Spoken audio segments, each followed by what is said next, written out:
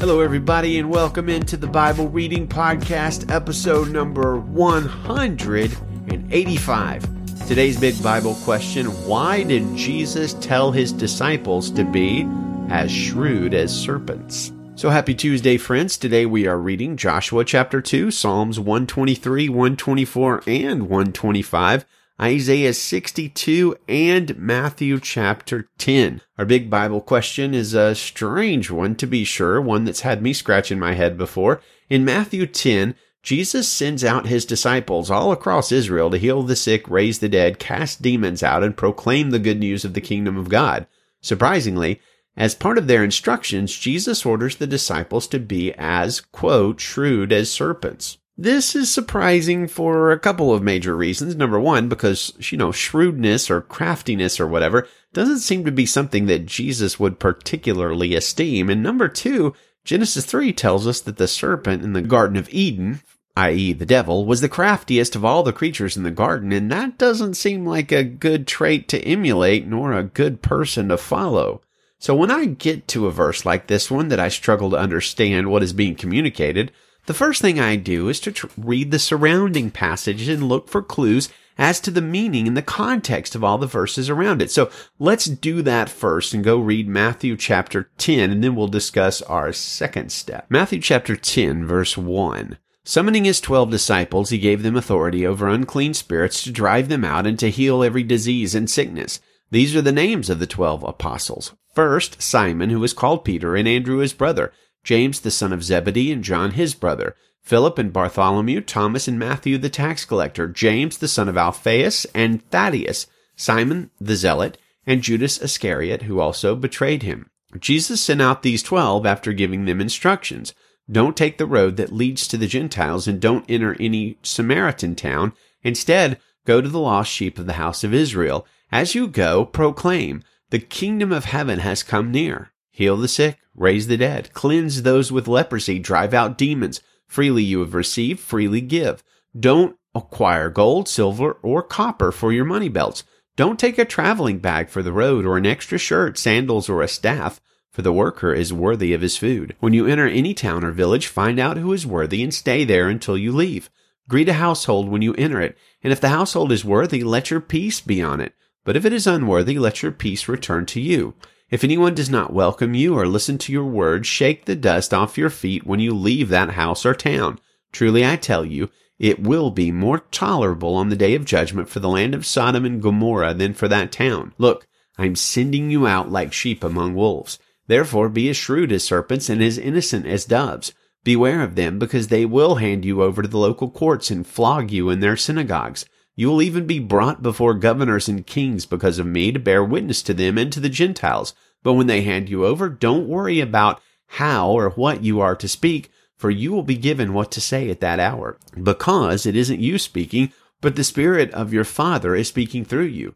Brother will betray brother to death, and a father his child. Children will rise up against parents and have them put to death. You will be hated by everyone because of my name, but the one who endures to the end will be saved. When they persecute you in one town, flee to another. For truly I tell you, you will not have gone through the towns of Israel before the Son of Man comes. A disciple is not above his teacher, or a slave above his master. It is enough for a disciple to become like his teacher, and a slave like his master.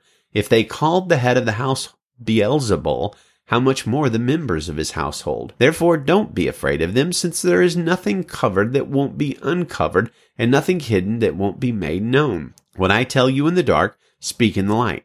What you hear in a whisper, proclaim on the housetops. Don't fear those who kill the body, but are not able to kill the soul. Rather, fear him who is able to destroy both soul and body in hell. Aren't 2 sparrows sold for a penny? Yet not one of them falls to the ground without your Father's consent. But even the hairs of your head have all been counted, so don't be afraid. You are worth more than many sparrows. Therefore everyone who will acknowledge me before others, I will also acknowledge him before my Father in heaven. But whoever denies me before others, I will also deny him before my Father in heaven. Don't assume that I came to bring peace on the earth. I did not come to bring peace, but a sword. For I came to turn a man against his father, a daughter against her mother, a daughter-in-law against her mother-in-law, and a man's enemies will be the members of his household. The one who loves a father or mother more than me is not worthy of me. The one who loves a son or daughter more than me is not worthy of me, and whoever doesn't take up his cross and follow me is not worthy of me. Anyone who finds his life will lose it, and anyone who loses his life because of me will find it. The one who welcomes you welcomes me, and the one who welcomes me welcomes him who sent me. Anyone who welcomes a prophet because he is a prophet will receive a prophet's reward, and anyone who welcomes a righteous person because he's righteous will receive a righteous person's reward. And whoever gives even a cup of cold water to one of these little ones because he is a disciple, truly I tell you, he will never lose his reward.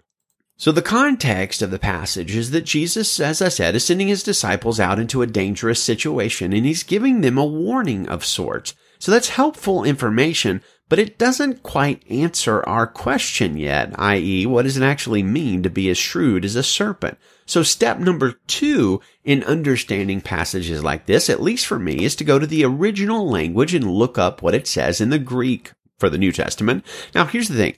You don't have to be a big Greek scholar to do this work either. A website like BibleHub.com or BlueLetterBible.org will help, because what you can do there is you can go up and look at those Greek words and see where they appear in other passages. In other words, you'll see how those words are used in other passages, and very often that can illuminate the passage you're wondering about. So in this particular case, there are really 2 main words that will help us understand this command of Jesus. The second most important word is the Greek word ophis, which just means serpent or snake, exactly like you'd think it would. Not a lot of nuance there. An ophis is a snake. Now, that actually comes from a root that we use words like ophthalmology and things like that. We think that an ophis was a snake in the Greek because it meant that it had sharp eyes. Maybe not so much in terms of having great vision, but being extremely clever and shrewd, sharp-eyed, in other words. But the most important word here is phronimos. And it has a great wide range of meanings. It can mean intelligent, wise, prudent, cautious, maybe even clever. It's the same exact word that appears several other times in Matthew. Matthew 7:24, Jesus says, "Therefore, everyone who hears these words of mine and acts on them will be like a phronimos man, or a wise man, who built his house on the rock." Matthew 24:45, "Who then is a faithful and wise servant, whom his master has put in charge of his household, to give them food at the proper time?" Wise there is the word phronimos. Matthew 25:1 tells us a parable of foolish virgins and phronimos virgins, or wise virgins. So the other times the word is used, the CSB, as we can tell, translates it as wise rather than shrewd. I think that's a pretty good choice, but we can look at Luke 16 to see why the translators went with shrewd in this particular context in Matthew 10. So let me just read a few verses out of Luke 16 for you. This is a strange parable of Jesus that seems to be saying one thing, and I think by the time we get to the end of this, we'll have a better understanding of what's going on. Luke 16 verse 1 says, Jesus said to the disciples, "There was a rich man who received an accusation that his manager was squandering his possessions. So he called the manager in and asked, 'What is this I hear about you? Give an account of your management, because you can no longer be my manager.' Then the manager said to himself, 'Oh, what will I do since my master is taking the management away from me? I'm not strong enough to dig, and I'm ashamed to beg. I know what I'll do, so that when I'm removed from management, people will welcome me into their homes.' So he summoned each one of his master's debtors. 'How much do you owe my master?' he asked the first one. 100 measures of olive oil,' he said. 'Take your invoice,' he told him. 'Sit down quickly and write 50. Next he asked another, 'How much do you owe?' 100 measures of wheat,' he said. 'Take your invoice,' he told him, 'and write 80. The master praised the unrighteous manager because he had acted shrewdly. There's that word there, the phronimos word. For the children of this age are more shrewd than the children of light in dealing with their own people. And I tell you, make friends for yourselves by means of worldly wealth, so that when it fails, they may welcome you into eternal dwellings." So that's a pretty interesting parable, right? And it brings us to kind of an unsettling question, doesn't it? is Jesus telling his disciples to be dishonestly crafty or deceptive or, kind of clever like a cat burglar? No, the answer could actually be yes, just in the context of the words. We know the character of Jesus that the answer is not yes, but in the context of the words, it could be yes, except for one crucial detail.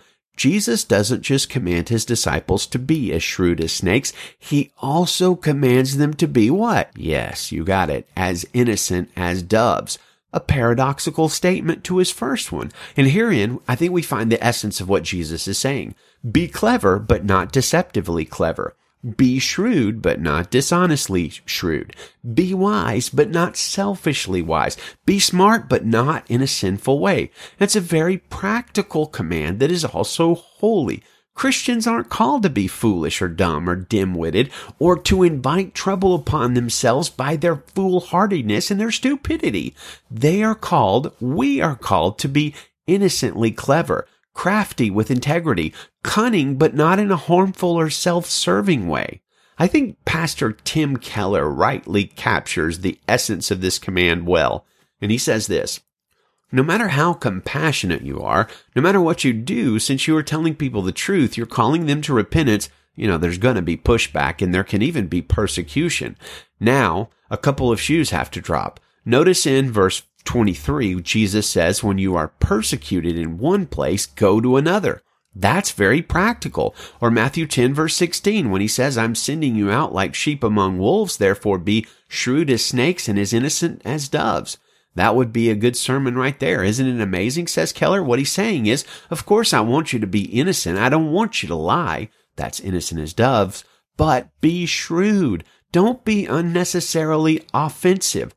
Think about what you're saying.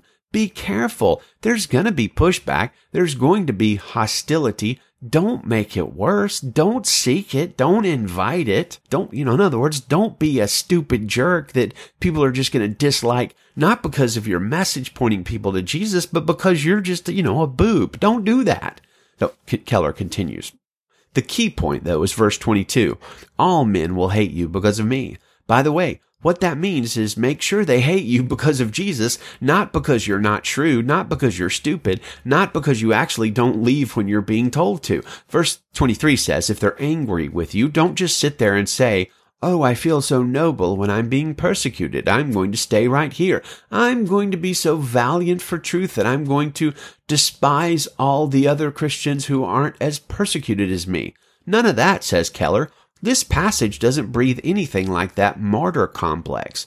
But here's the point. Verse 22 says, all men will hate you because of me. Jesus isn't saying that every single human being hates Jesus and will hate Christians. Why would there be any Christians if that's what he was saying? Obviously, people can be attracted too. What he's saying is this: my offensiveness is pervasive and strong across the face of the human race. And if you identify with me, you're going to catch a lot of heat. Now, why is Jesus so offensive? Here's a couple of reasons why he's offensive.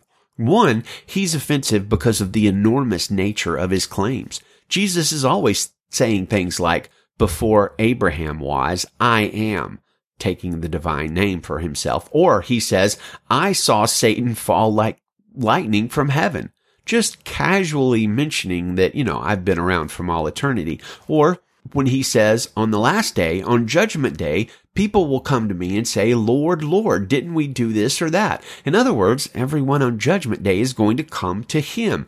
That's his claim. He's the judge of all the earth. He created the world. He's the God of the world. He's the judge of the world. Now, when you have claims like that, what does that do? The reason it's offensive is that it pushes people. Nobody wants this, but his claims push you to extremes. The only way to be consistent is to be extreme in your response to him. You either have to say, I have to live completely for him. He has to be the highest priority of my life. He has to be the reason I get up in the morning. Every single decision I make, everything I do should be done to please and honor him. Either I do that, or I need to run away from this man screaming because I'm angry at him for being such a liar, or just, screaming in general. Keller says, in Flannery O'Connor's great short story, A Good Man is Hard to Find, the central character is the misfit. He's a criminal and he's killing people. At one point, he explains why he's so mean. He says, Jesus was the only one that ever raised the dead, and he shouldn't have done it. That threw everything off balance. If he did what he said he did, in other words, if he's responsible for the miracles the Bible attributes to him, then it's nothing for you to do but throw away everything and follow him. And if he didn't, then it's nothing for you to do but enjoy the few minutes you got left the best way you can, by killing somebody or burning down his house or doing some other meanness to him. Keller says that is a more consistent response to the claims of Jesus Christ than to just come to church and say, oh, I believe in him, but I'm not going to center my whole life on him. He's offensive. Jesus is offensive because he forces us to extremes. That's what the misfit in O'Connor's story said. If he did what he said he did, there's nothing for us to do but throw everything away and follow him.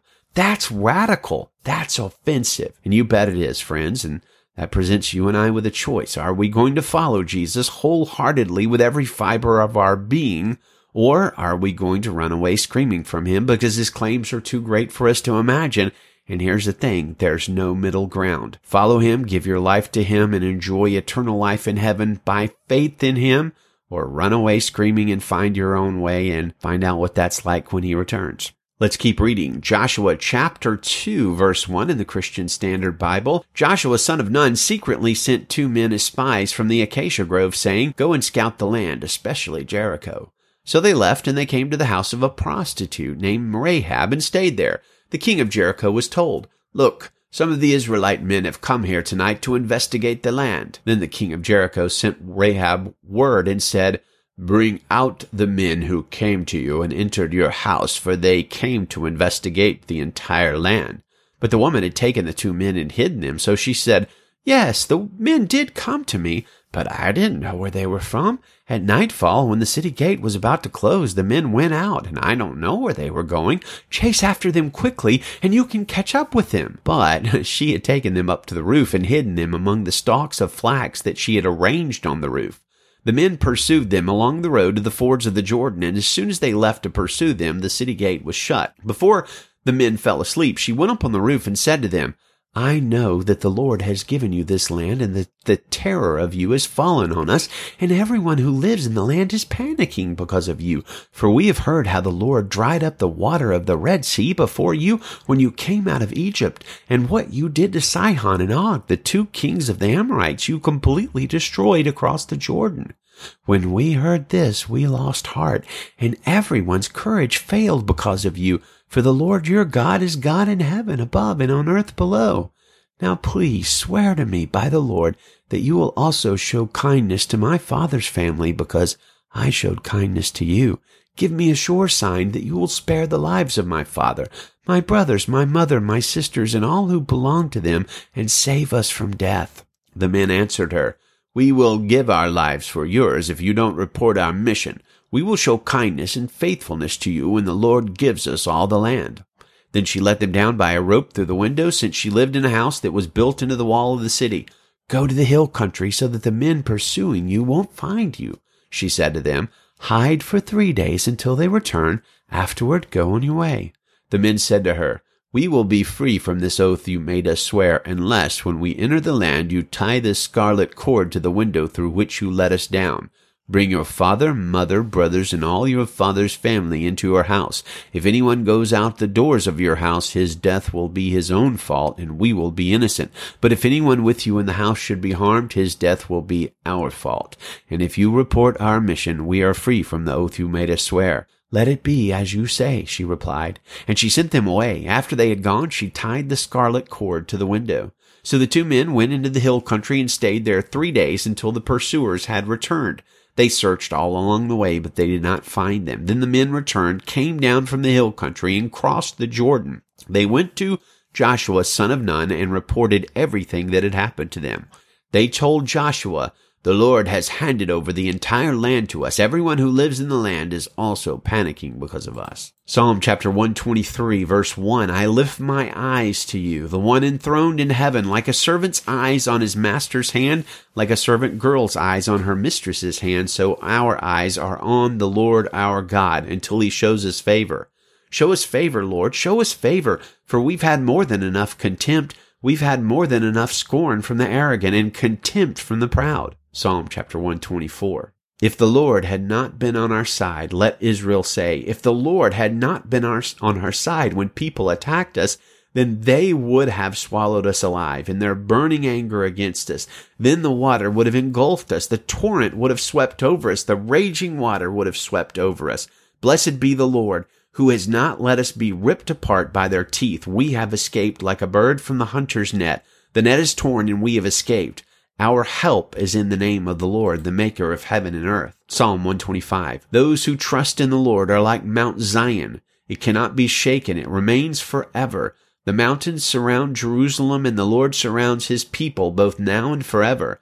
The scepter of the wicked will not remain over the land allotted to the righteous, so that the righteous will not apply their hands to injustice. Do what is good, Lord, to the good, to those whose hearts are upright. But as for those who turn aside to crooked ways, the Lord will banish them with evildoers. Peace be with Israel. Isaiah 62, verse 1. I will not keep silent because of Zion, and I will not keep still because of Jerusalem, until her righteousness shines like a bright light, and her salvation like a flaming torch. Nations will see your righteousness, and all kings your glory. You will be given a new name that the Lord's mouth will announce. You will be a glorious crown in the Lord's hand and a royal diadem in the palm of your God's hand. You will no longer be called deserted, and your land will not be called desolate. Instead, you will be called, My delight is in her, and your land married. For the Lord delights in you, and your land will be married. For as a young man marries a young woman, so your sons will marry you, and as a groom rejoices over his bride, so your God will rejoice over you. Jerusalem, I have appointed watchmen on your walls. They will never be silent day or night. There is no rest for you who remind the Lord. Do not give him rest until he establishes and makes Jerusalem the praise of the earth. The Lord has sworn with his right hand and his strong arm. I will no longer give your grain to your enemies for food, and foreigners will not drink the new wine for which you have labored. For those who gather grain will eat it and praise the Lord, and those who harvest the grapes will drink the wine in my holy courts. Go out through the city gates, prepare a way for the people. Build it up, build up the highway, clear away the stones.